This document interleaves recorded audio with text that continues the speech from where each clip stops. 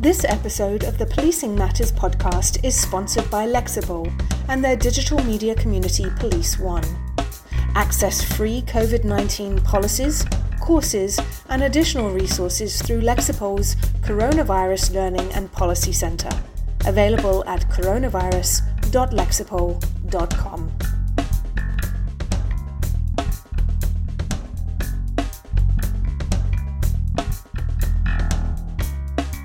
Hello, and thank you for clicking, and thank you for listening to Policing Matters, the Police One podcast. I'm Doug Wiley. Hey, this is Jim Dudley. Jim, I don't know who said it or when, but some genius marketing person, probably working for McDonald's or maybe even a cigarette company, said at one point in the late 60s, get them while they're young.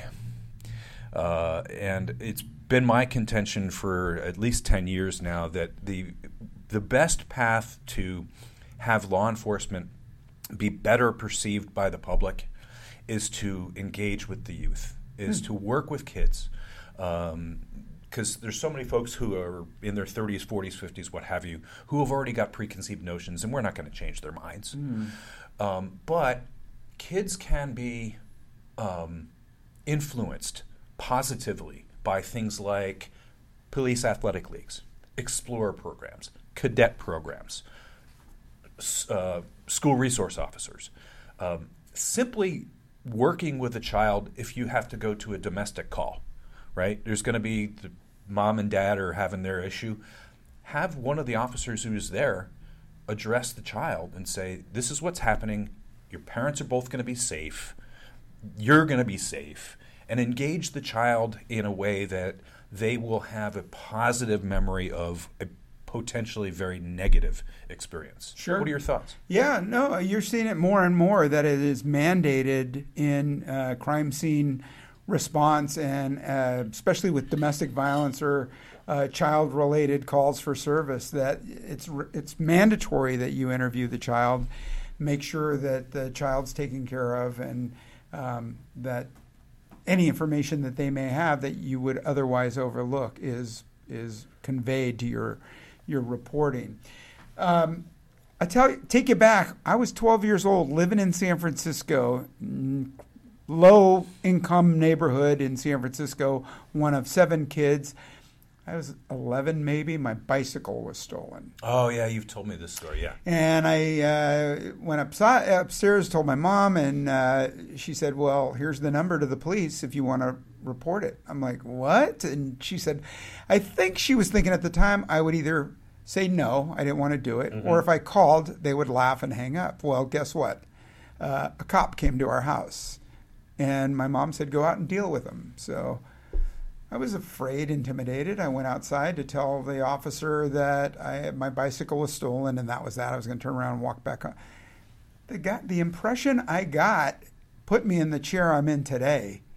I honestly believe that the officer who came out expressed concern but humor in a way that an 11-year-old could relate to, respecting his position. I told him about my bike and where it was parked and all the things that went along with it, the description of the bike. He actually looked like he was writing in his notebook. Whether or not he made a report, I'll never know. But the fact that he gave me 5 or 8 minutes of his time made a huge impression on me. And I say it often that cops are ambassadors to their department and to the profession.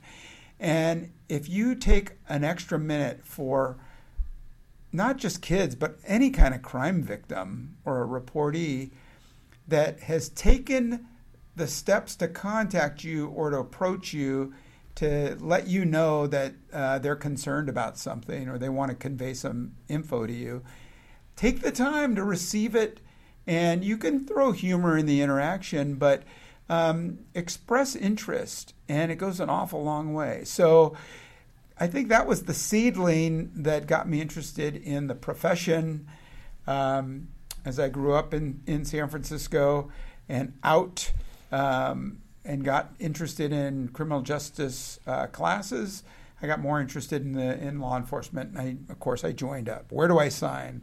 And if you ask me, the answer is best job I ever had. Yeah. We've done all the things you're talking about in San Francisco, and I've been across the country, Cops and Kids programs.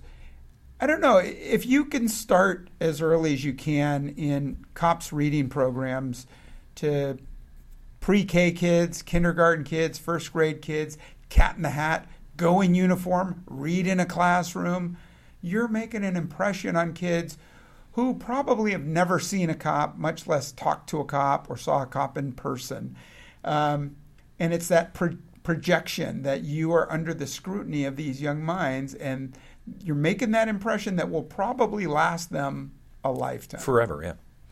Yeah. Pardon my intrusion, my interruption, but I want to make a point about the distinction between what we were just talking about, which is that informal, unplanned, impromptu interaction with a child, right? Whether that's, you see videos on Facebook and Twitter and stuff of snowball fights, or, like a cop stopping and shooting baskets, with a kid who's just shooting by himself in the driveway. Right.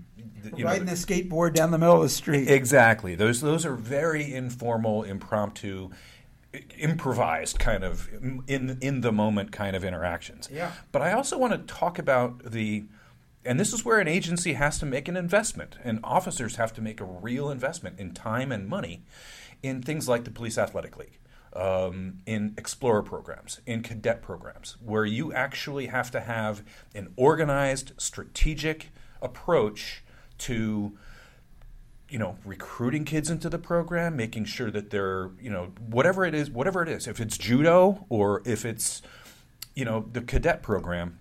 And I know we've got both of those here in San Francisco. Oh, we've got all kinds of stuff. Ton of them in San Francisco. Fishing programs, fishing on the bay, fishing in the lakes. We've got cheerleaders programs for anyone who wants to be a cheerleader. We have pee-wee football, basketball, Little League, all coached by cops, and the kids know they're cops. School resource officer programs make a big impact.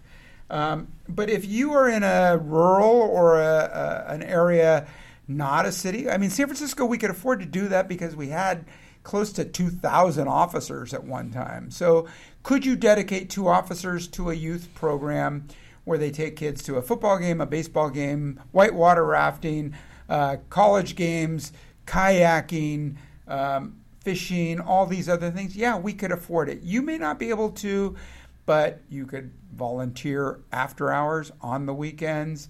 National night out. Mm-hmm. Why can't your chief do a national day out once a month? And then tailor them to fit your region. If you're in an area that gets snow, cross-country skiing, skiing, sledding, you name it. Anything that's got to deal with snow, do it. Dirt biking, climbing, woods, lakes, mountains, oceans, whatever you have, use it to your advantage. Yeah. I want to also make sure that we address the fact that law enforcement officers all over the country are highly involved in children's charities, highly involved in making sure that they're cancer research, St. Baldrick's, it's an annual thing in March where cops get their heads shaved in honor of the kids who have no hair because they're going through cancer treatment. Yeah. There's, Special Olympics, the runs, the torch, all the polar plunge. Exactly. All the different things that cops do to help raise money, raise awareness, autism awareness for children. Yeah. There's so many things that officers do that aren't necessarily immediately seen by the children. Yeah. Right? But have a huge impact on their welfare and their well-being. Yeah, and the families see it too. Yes. You raise money, you raise awareness. For Special Olympics, Northern California, near and dear to my heart. We've participated in so many fundraisers for them, and some of them can be fun and a little scary. The polar plunge, jumping in the bay with 50-degree water in December. I rappelled 440 feet off of a downtown hotel near Union Square and raised $1,000 for Special Olympics. So, yeah, there's all kinds of programs. You don't have to reinvent the wheel.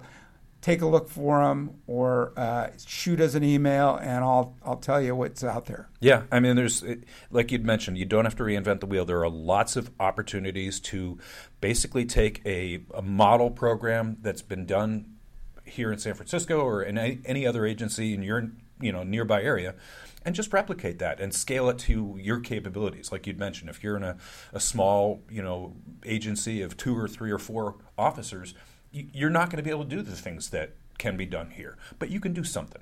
And I think that's kind of where I'm coming from, is that, going back to the original statement, get them when they're young.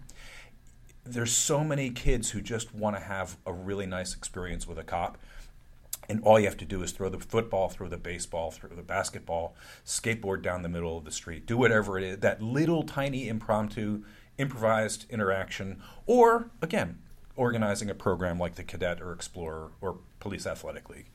What are you guys doing in your jurisdiction? What are you doing for your kids? Send us an email to policingmatters@policeone.com. That is policingmatters@policeone.com. Thank you again for listening.